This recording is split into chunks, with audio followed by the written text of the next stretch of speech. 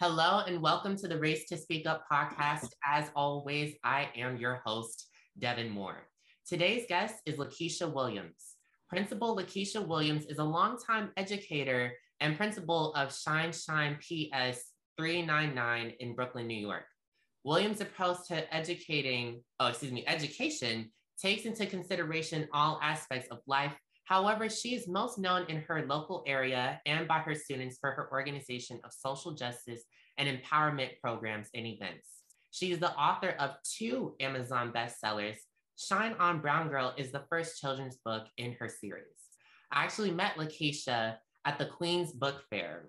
It was incredible. Lakeisha spoke and commanded the room at the book fair, and it made the moment even sweeter when her granddaughter showed up and she shared with all of us that her granddaughter has a nail polish line, which is wow. So welcome, Lakeisha. How are you doing today? I'm doing well. Thank you so much for having me. Yeah, well, thank you so much for joining. And so now I know your name is Lakeisha, but you also have a nickname that you want to go by. So tell us your nickname. So people lovingly know me as Shine On Lakeisha or Shine Shine. Okay, now tell us, because I know you have Shine On Brown Girl. So tell us how that nickname arose and tell us about your book. Why don't you start off with that?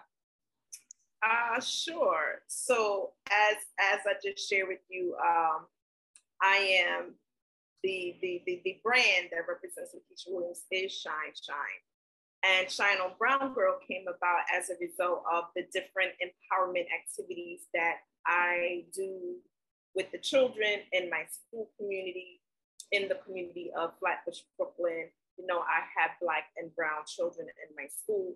And during the election of Biden and Harris, we did a celebratory activity. It was a poem that was written by someone else. And I did the poem with my girls in my school community, which was an empowerment poem, helping Black and Brown girls feel good about who they are and affirming who they are. And I posted the video to social media, which is typical of what we do at Shine 399, and the video went viral. But the video went viral for 2 reasons. One reason is that many folks felt as though, why was I indoctrinating the children? They felt that I should be fired. They were comparing me to Hitler, and I even received death threats. I had to actually file a police report with the nearest 67 precinct. The other reason why the video went viral is because Black and Brown women around the world, it resonated with them. It spoke to something in them. And they wrote about my school community efforts in a paper in India. An Italian news station reached out to me and interviewed me. And AM New York newspaper interviewed me. Countless podcasts, and local publications as well. And so what that told me was that in the year of, the 21st century, Black and Brown women around the world still feel invisible. And so I felt that I needed to do more. Like, what else could I do? And being an educator, and at this point, I had my first book, which was had already been published, Still I Thrive, which was an anthropology project dedicated to supporting adults. I felt that, let me write a children's book, kind of like summing up the importance of Black and Brown girls feeling good about themselves and speaking to the experiences that they experience. So although our children are depicted in books, at this time, their stories are not necessarily told from their perspective. And so as a result of that video going viral, I decided to write my first children's book, which is an Amazon bestseller, Shine On Brown Girl, to represent the beauty and brilliance and magnificence of Black and Brown girls around the world. Thank you first off, I want to say thank you for sharing that story. I know that there was pain in it. I know that you had to do that. Like, you have to speak up. And that's why I'm so glad that you were certain things led to you being able to share your story and share Brown girl stories through your children's book. I know when it comes to me, so I have my children's book, Devin Speaks Up, and it talks about not only does it talk about the in the title the importance of speaking up, but it also talks about how to be upstanders, you know, standing up for another person who isn't really who may be fearful to speak up or who doesn't know how to speak up, you know. And I'm so glad to see children's book. This is something, whenever the topic of children's book comes up, you will always hear me say these few things. I'm so glad that we have children's books that represent young Black boys, young Black girls, even Indian, Muslim, Hispanic, even disabled, you know, all these different types of things. Because when I was at the age of when you know, when we should first start actually literally reading children's books, that should be when I saw students that looked like me in those books, but I didn't. And like I went to a predominantly white middle school. And so, you know how, okay, shine, shine. So, you know how during those times, like if it is a predominantly white middle school, they will always have those three Black authors. It's like two Black guys and one Black woman. I think it was like Maya Angelou was the Black woman for it, and then James Baldwin and Langston Hughes. Like it was always those three that I would always see. And then being the only Black few, from my experience, being the only Black few Black students there, I was not really seeing much. I didn't see Hispanic. I should have saw more Black, but I didn't see Hispanic. I didn't see Indian. I didn't see all the Asian. I didn't see any of these other things. It wasn't even talk about disabled people. None of this was coming up. So luckily, we're able to take our experiences and educate others through children's books, excuse me, and start when, you know, start the conversation off when they're younger, geared towards their age. So that's my little rant when it comes to that. But so was writing Shine on Brown Girl a labor of love for you? It absolutely was a labor of love, you know, and just listening to you share your story. So imagine when I was in school, right? There were definitely nothing representative of, you know, again, the beauty and brilliance of a Black woman. And it is absolutely important that our children know that, right? We have to be very mindful of the messages that our children receive on a daily basis, both direct and indirect messages. So Shine on Brown Girl was absolutely a labor of love, because everything that I do with children and for children is to make sure that our children know that they are somebody and know that they are loved. And most importantly, equip them with the necessary tools and strategies that they need to continue, you know, this fight, if you will, of making sure that we are represented across all facets of our society. See, those are actually, when you were saying that, it kind of reminds me of low self-esteem, because when it comes to, you know, reading certain books and hearing certain things, it can either bring up your self-esteem or bring it down and just last with you. And I think having books like yours or hearing people like you who get it, I think that would bring up self-esteem. But oftentimes, I mean, things are changing. Don't get me wrong. Things are changing. I think things have come a long way. And I think we may need to still come a long way when it comes to certain things, just maybe society as a whole. But I think that in order to really have that positive change when it comes to students in schools is by starting young. So again, as I said this before, but is by starting young. So having books like this, that's truly what we need. Having anti-bullying children's books, having all these different types of things that I already listed out. That's what we need. And so just seeing a book like yours, Shine on Brown Girl, you know, Shine on, guys, make sure you look up that book. I hope you guys are looking up this book right now. Yeah, she's holding it up. For those who are, yeah, she's holding it up. Yes, but so Shine Shine, I love that nickname. But anyways, so tell us about, I mean, I know you told us a little bit about your story, but tell us more about where your journey began. Where did you grow up? What was childhood like? Kind of tell us more about that. So I'm actually a Southern girl. I was born in South Carolina. My family is from the South, but I was raised in New York City. So I am a Brooklyn girl. And I always like to attribute my grandmother's story as a prelude to everything that I am today. And so during the South, in the South, during the 50s and the 60s, you know, although slavery, you know, was over, again, the mental forms of slavery was still in place. And so where my family was from in the South, um, sharecropping was still in place, you know, which basically meant that my family had to work the farms that the white men owned. And so my parents, who are currently in their 60s, when they were children, when they woke up in the morning, it was a choice of do they go to school or do they go to work on the farms? And we're talking about my parents who are in the 60s.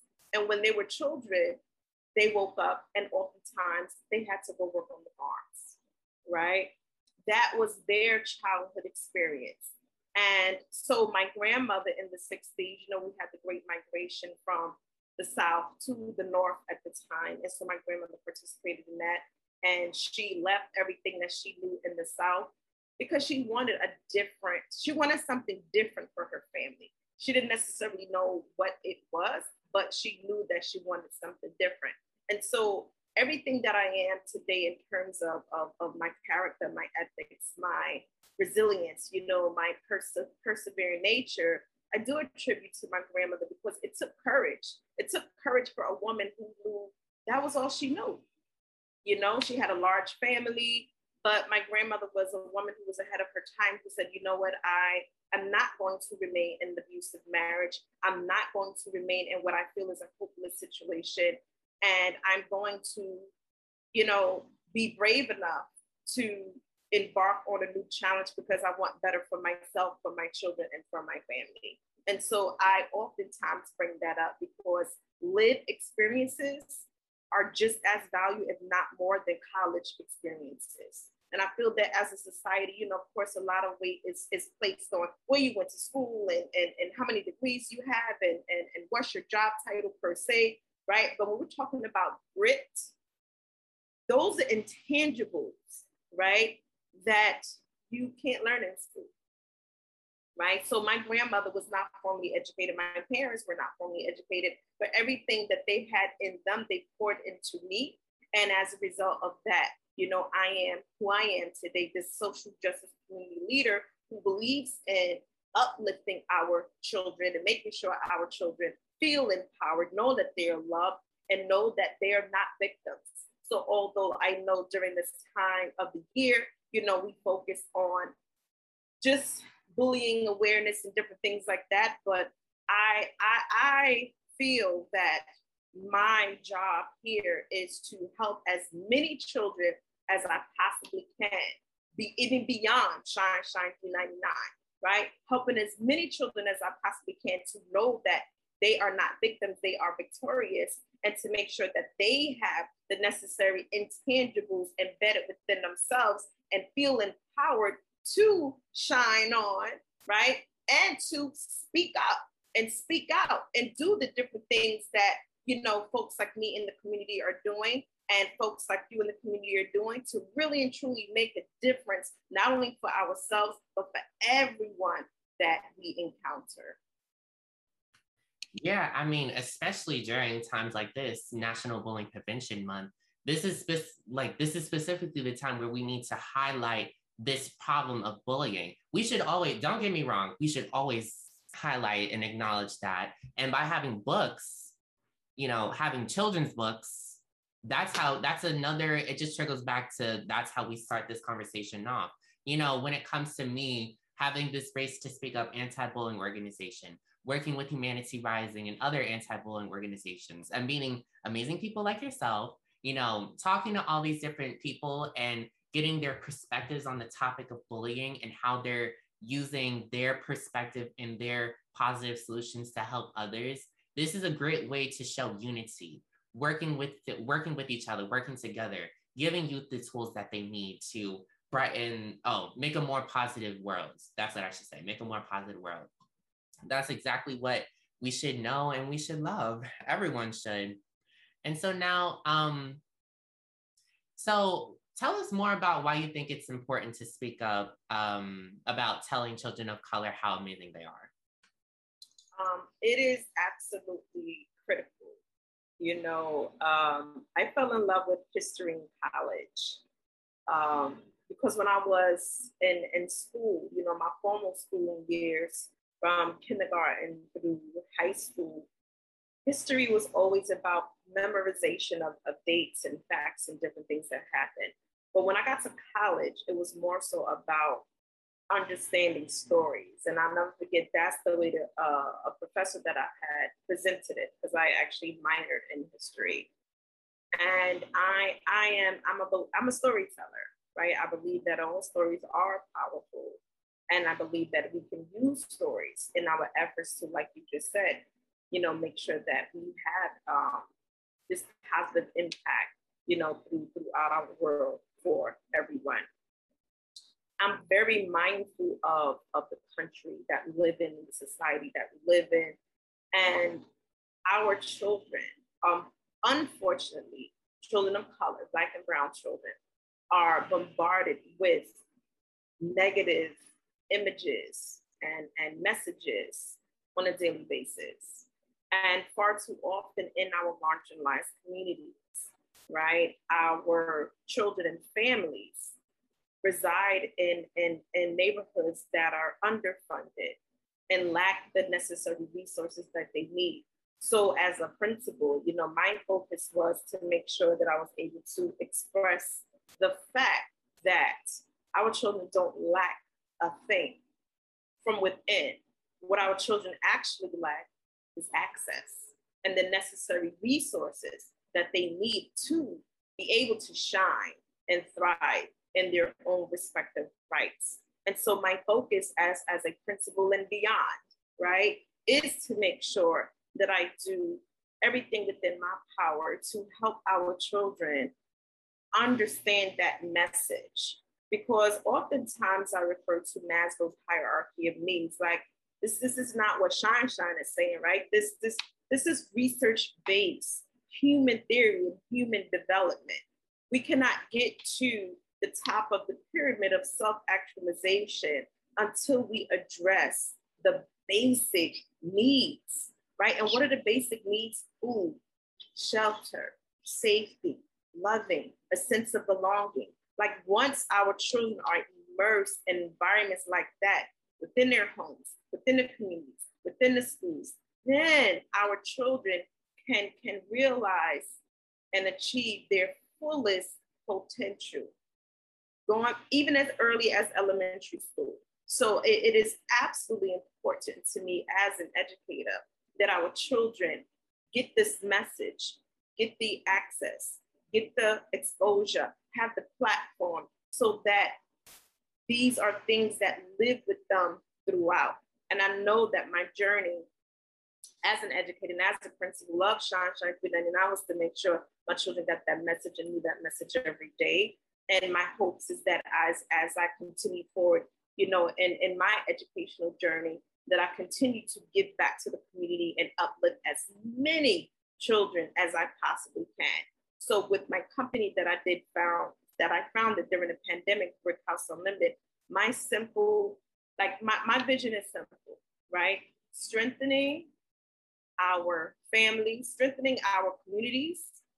If we strengthen our communities, that would yield stronger families, and therefore we can have stronger schools and better schools, because it is all connected. And so that is the goal of, you know, Brick House Unlimited, to transcend what's happening in our schools, but to make sure that the necessary work that needs to be done in the community is interconnected with our children and families. And that is absolutely what our children need.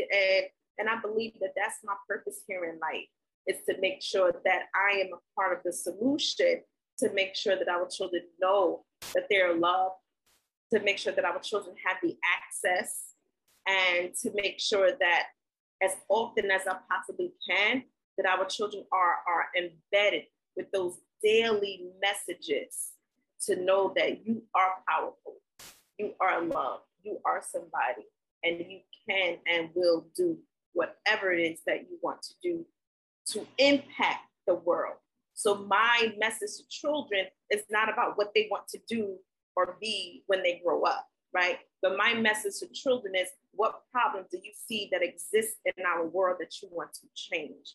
Because we are equity warriors and we are a part of, right, the solution to making sure that this is a better society for all of us. And yes, our children are powerful beyond measure, and they can get this message and they retain this message as early as elementary school. Music to my ears. Music to my ears. And equity warriors.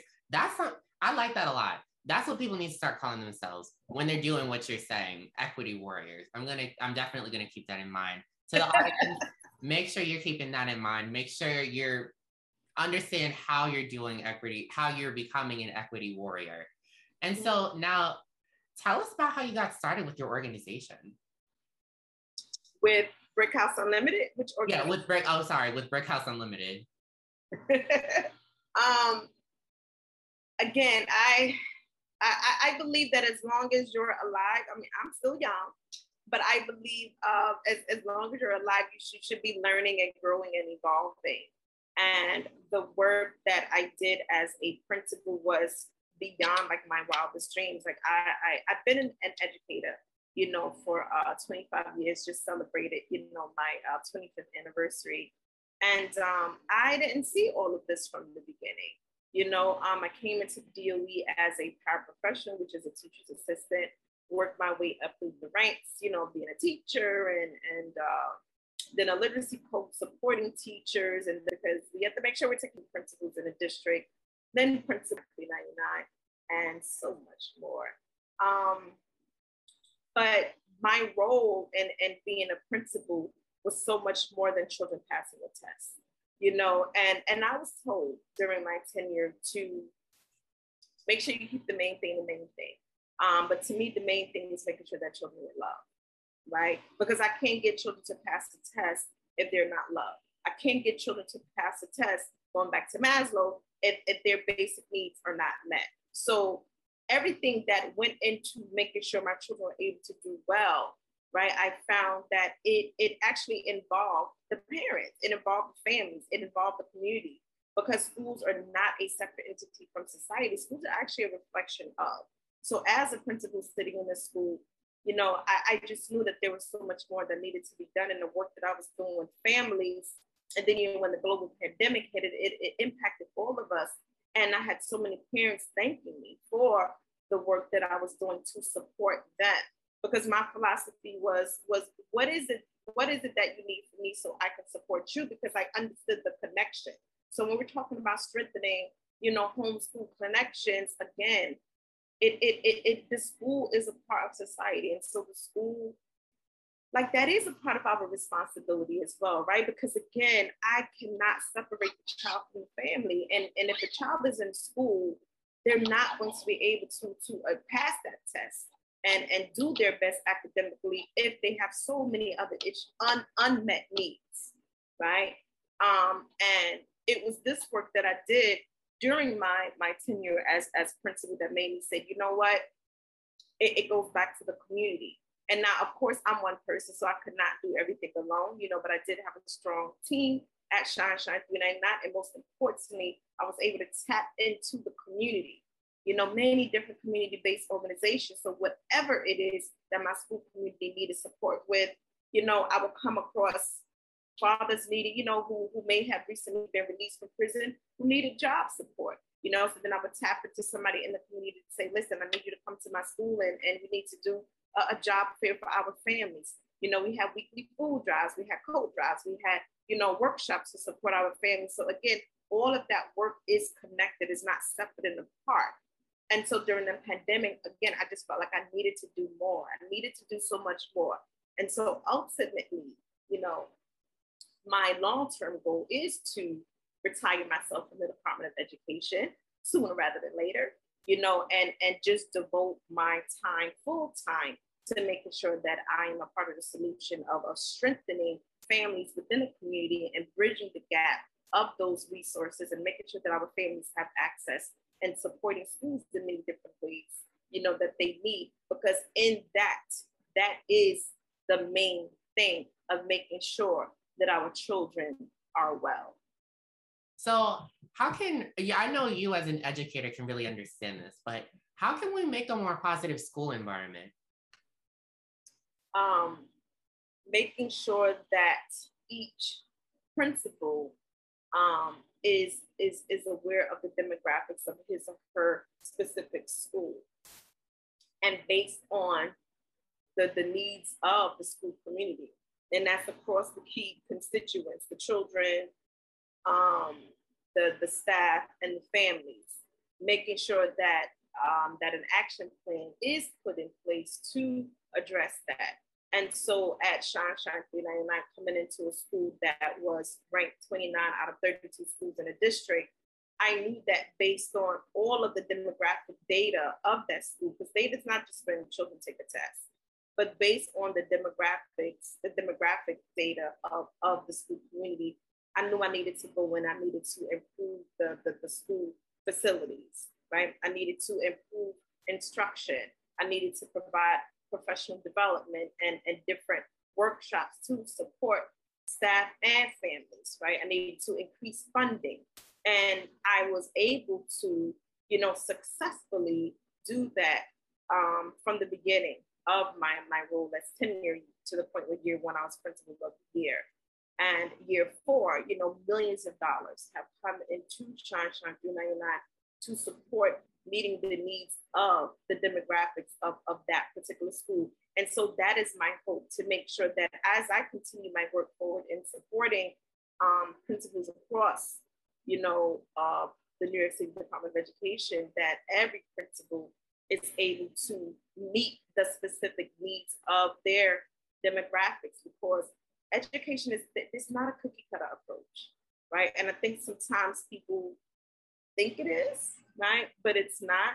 And we most definitely cannot take the human element and the human factor out of this work. So the social justice issues that we're faced with in our societies are also in the school, right? Because schools are not a separate entity from society. So it is just as important that we address these needs, which will ultimately impact, students' academic achievement. So for me, it's definitely all connected. And I know the importance of continuing this work and supporting as many principals as possible. I think students who understand that societal issues, outside of school issues are still issues that can affect you while inside of school. Those students who understand that, they like most obviously have a reason to be mad.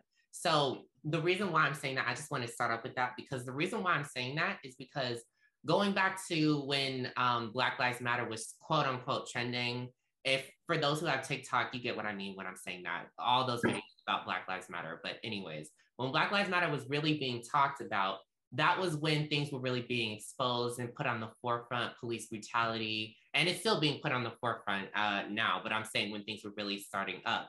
So students at school, they were able to kind of like bring their knowledge. Black students were able to bring their knowledge, and then students like outside of that who didn't understand that would bring their quote unquote knowledge back.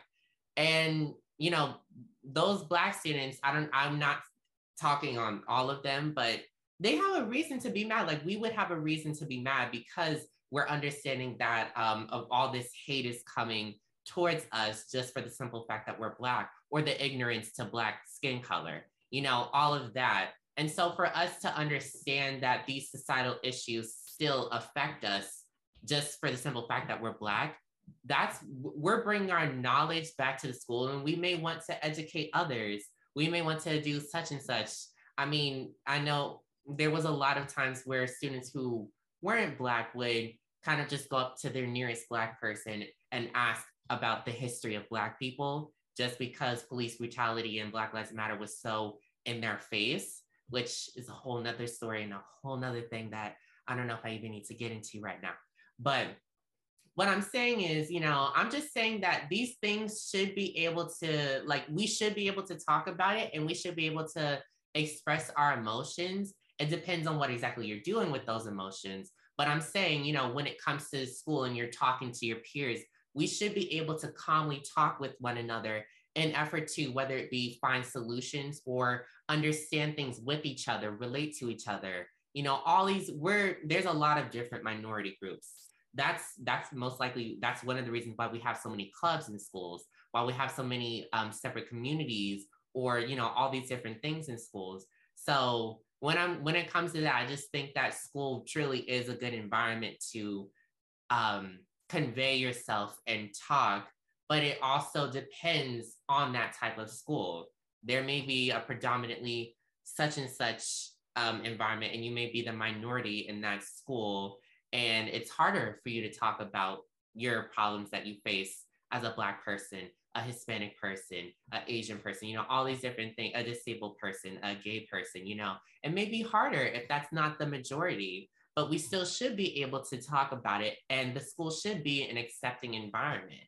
That's something that I think, I don't want to talk for everyone, but I'll say that's what I think more people should understand, and more people should acknowledge, and more people should know about. So I'm just saying that in general, like, that's just my experience when it comes to schools. Again, I went to a predominantly white middle school, and because I was there for a long time, I didn't realize people were doing, they're called microaggressions. So you know what I mean? So people showing that mentality towards me, certain groups showing that mentality and rudeness and hatefulness towards me and towards my other Black peers, that was a wake-up call once I was in the 8th grade and I started to actually understand what they were doing. And then the biggest wake-up call was when I actually went through an extreme form of racism with students photoshopping my face onto racist images and continuing to bully me while in the actual school environment. So when it comes to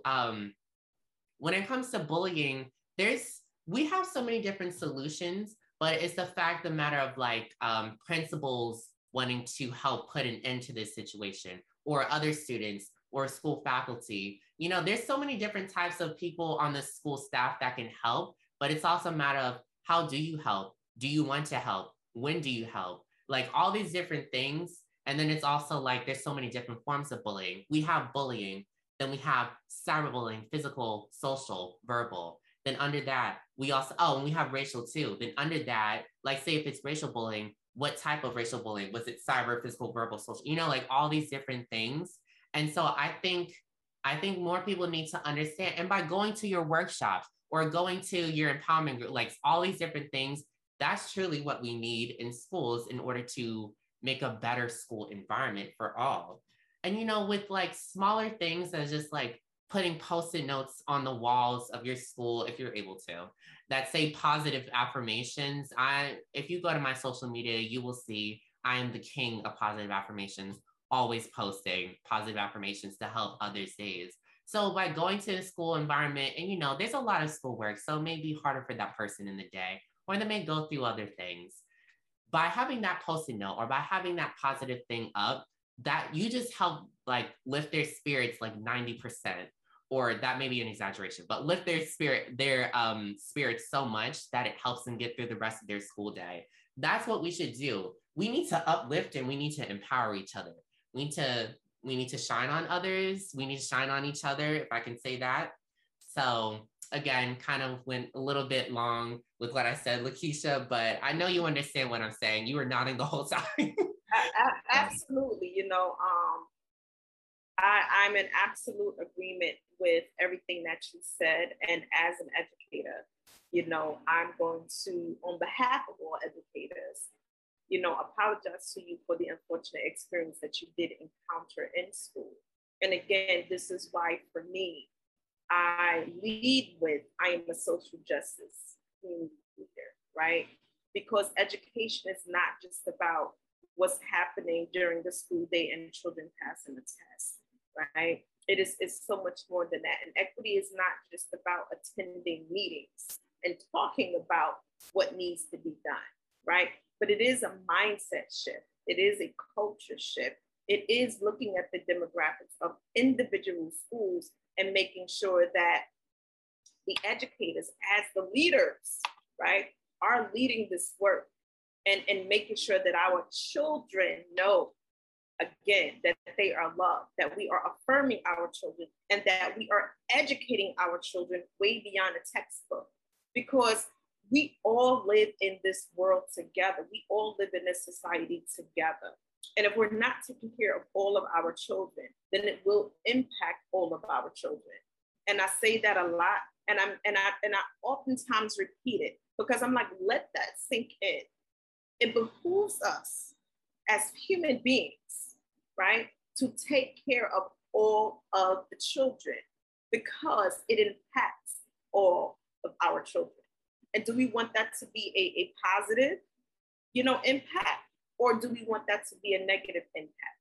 And so for me, our schools have to serve as, the gateway to making sure that our children are really and truly educated in worldly affairs and matters and developing empathy, right? Because everyone passes through educators. I don't care what you ultimately end up doing as an adult, right? Whether you're podcasting, whether you become a doctor, whether you're an entrepreneur, fashion this, it doesn't matter what you decide to do. And like the judges and officers, everybody must pass through educators. You're right. You know how powerful that is? Everyone must pass through educators. So if we're not adequately educating our children, then they're going to show up in the schools. They're going to show up on the police forces. They're going to show up in the military. They're going to show up in these companies and organizations as the CEOs and this, that, and the other. And then then they're going to interact in a negative way with the society because they haven't been properly educated. So people oftentimes like to, quote Martin Luther King, and everybody loves him now. But we often forget that when Martin Luther King was alive, they persecuted him. Martin Luther King was assassinated, right? He was assassinated. He was murdered for believing in not just Black people, but uplifting all people. Like, that's why he was murdered, right? Because his message turned to, like, we are responsible for each other. And justice anywhere is a threat to justice everywhere, which is why it is absolutely critical that as educators, we do this work in our schools. We have to do this work in our schools. And that's why as a principal, I led the way that I led. And as I move on, in my educational journey, my goal is to impact as many different school communities as I possibly can, because I believe in this work, right? I believe that this is the work. This is the necessary work. And like John Lewis oftentimes said, you have to be willing to get into some good trouble, right? If you want to make a difference in history, you have to be willing to be misunderstood, mocked, and different things of that nature. But this is the word. So when I talk about being an equity warrior, this is absolutely the work, because no child should have to experience what you experience in any school across our country. Now, Lakeisha, you obviously have a lot going on. You are obviously doing a lot of great things. Now, I want to ask you about how you balance that out. So what do you do in your downtime? I love to travel. Okay. I love to travel. And on another podcast, we've been talking about my trip to Bali, but I absolutely love traveling. Again, it's educational for me. It's enjoyment, like learning about different cultures. Again, like the education is beyond the classroom. It's beyond the school building. But traveling helps me to de-stress and relax. I'm also a lover of all things related to music. I can't sing, but I love to sing. and I absolutely love dancing, and I enjoy my family, you know, spending time with my family and friends, and my beautiful granddaughter, who, like you said earlier, you know, is the CEO of her own company, Similarly Nail Polish. So those are the things that bring me joy, and I absolutely believe in living a balanced life. So sure, I'm on this podcast and we're talking about all things important that matter, but you can't pour from an empty cup. So I truly believe in making sure that I'm pouring into Keisha, I'm pouring into Shine Shine, right? To make sure that I am able to share my gifts with the world. What's been the most challenging part of your journey? The most challenging part of my journey, again, you know, like I mentioned earlier, John Lewis, Good Trouble, when you are an equity warrior, when you do stand for something, when you do speak up, when you do focus on your shining your light as brightly as you can, you know, unfortunately, people want to silence that. And so that is, you know, the most challenging thing. And unfortunately, sometimes it's the people that look like you. But I am steadfast in what I believe is my purpose. You know, I do believe in God. I believe in a higher power, and I believe that this is my gift and contribution to the world, and I will continue to be that voice, to be that vessel to help as many different children as I possibly can and families across the community. What's your most rewarding part of your journey? The children get it. The children get it. And it doesn't necessarily mean that, you know, when children pass a test, but when children know and understand that I love them, and when they are happy to share their progress. So like that was the key word for me in my school community. Are you making progress? Right? And so when children love to share that, when children are on the stage, you know, so in Shine Shine 399, like my school community was the first elementary school in Brooklyn, probably New York City, to participate in TED Talk. And school year 1920, before the pandemic happened, my children were able to share their stories, right, on the stage of Medgar Evers College. And those are experiences that my children will never forget. So when my children feel powered and they feel proud and they know that they make a difference, and, you know, my student government got together and they interviewed our local elected officials and community leaders such as Eric Adams, you know, like come and talk to my children. They have some concerns, but again, because of the way I led in my school, my student government every year, like they got to bring their concerns to me. What is it that, you know, you want to, what problems do you want to solve and how can I support you? And during that year, you know, my children, it was like the elections was taking place in New York City, and my children, they wanted the politicians who were running for office to address their concerns. And they had concerns such as food insecurity, homelessness, violence, elementary school children. So again, I think about your experience and I'm like, wow, like you would have done so well, you know, if you were a student in my school, because everyone wants to be heard, everyone wants to feel validated, and everyone needs the necessary resources and tools that they need so that they know they matter and they know that they are an equity warrior. So for my children to experience that at such an early age, like that is the absolute most rewarding experience for you. For my children to become business owners themselves in my school, right? I had an organization that I partnered with, SMEL, Stimulating Minds, through entrepreneurship and leadership development for children. And again, my children as early as kindergarten was learning about writing business proposals and opening up their own businesses. So when I say Brick House Unlimited is about our families, it is absolutely about that. It's not just about my granddaughter having her own business. It's not just about Lakeisha Williams, you know, having her own business, but it's about my contribution to the world and making sure that I am a part of the solution to create the systemic change across all facets of our school community, of our society in general, to make sure that our children are well and to make sure that our families are well. So that is the absolute most rewarding part of this work for me. Now, Shine. If you were to sum up in a couple of sentences, I want you to sum up in a couple of sentences How do you race to speak up?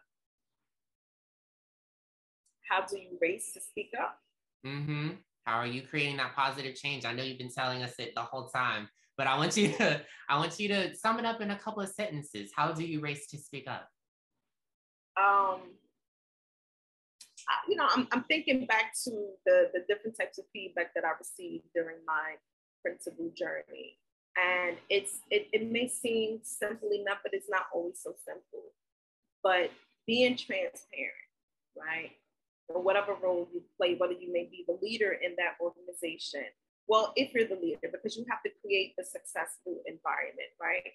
Being very transparent, listening to other people, creating a safe space so that others feel comfortable enough to express themselves and share their concerns. But vulnerability is key. Vulnerability is key for the leader, right? To know and understand their own areas of expertise and areas of growth so that we're able to work together as a team, whether it be in a school, such as myself, whether it be in a different agency or whatever. But I believe that leadership is not about titles.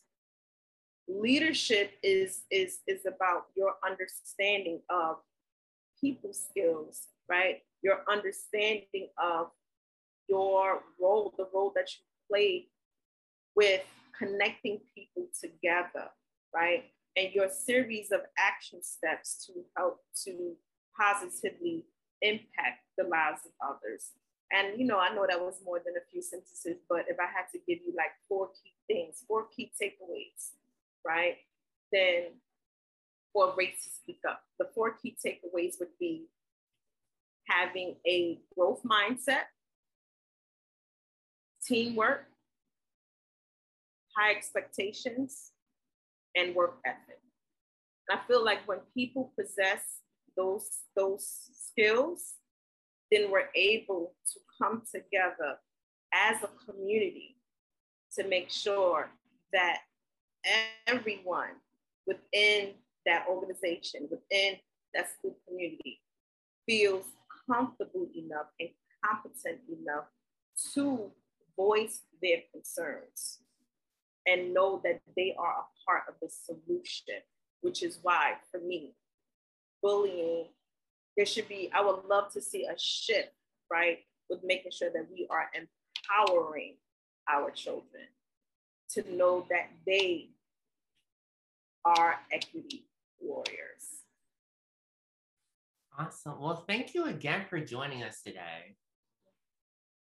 Thank you for having me. It was definitely my pleasure. Would you like to share your social media platforms and how people can find and contact you?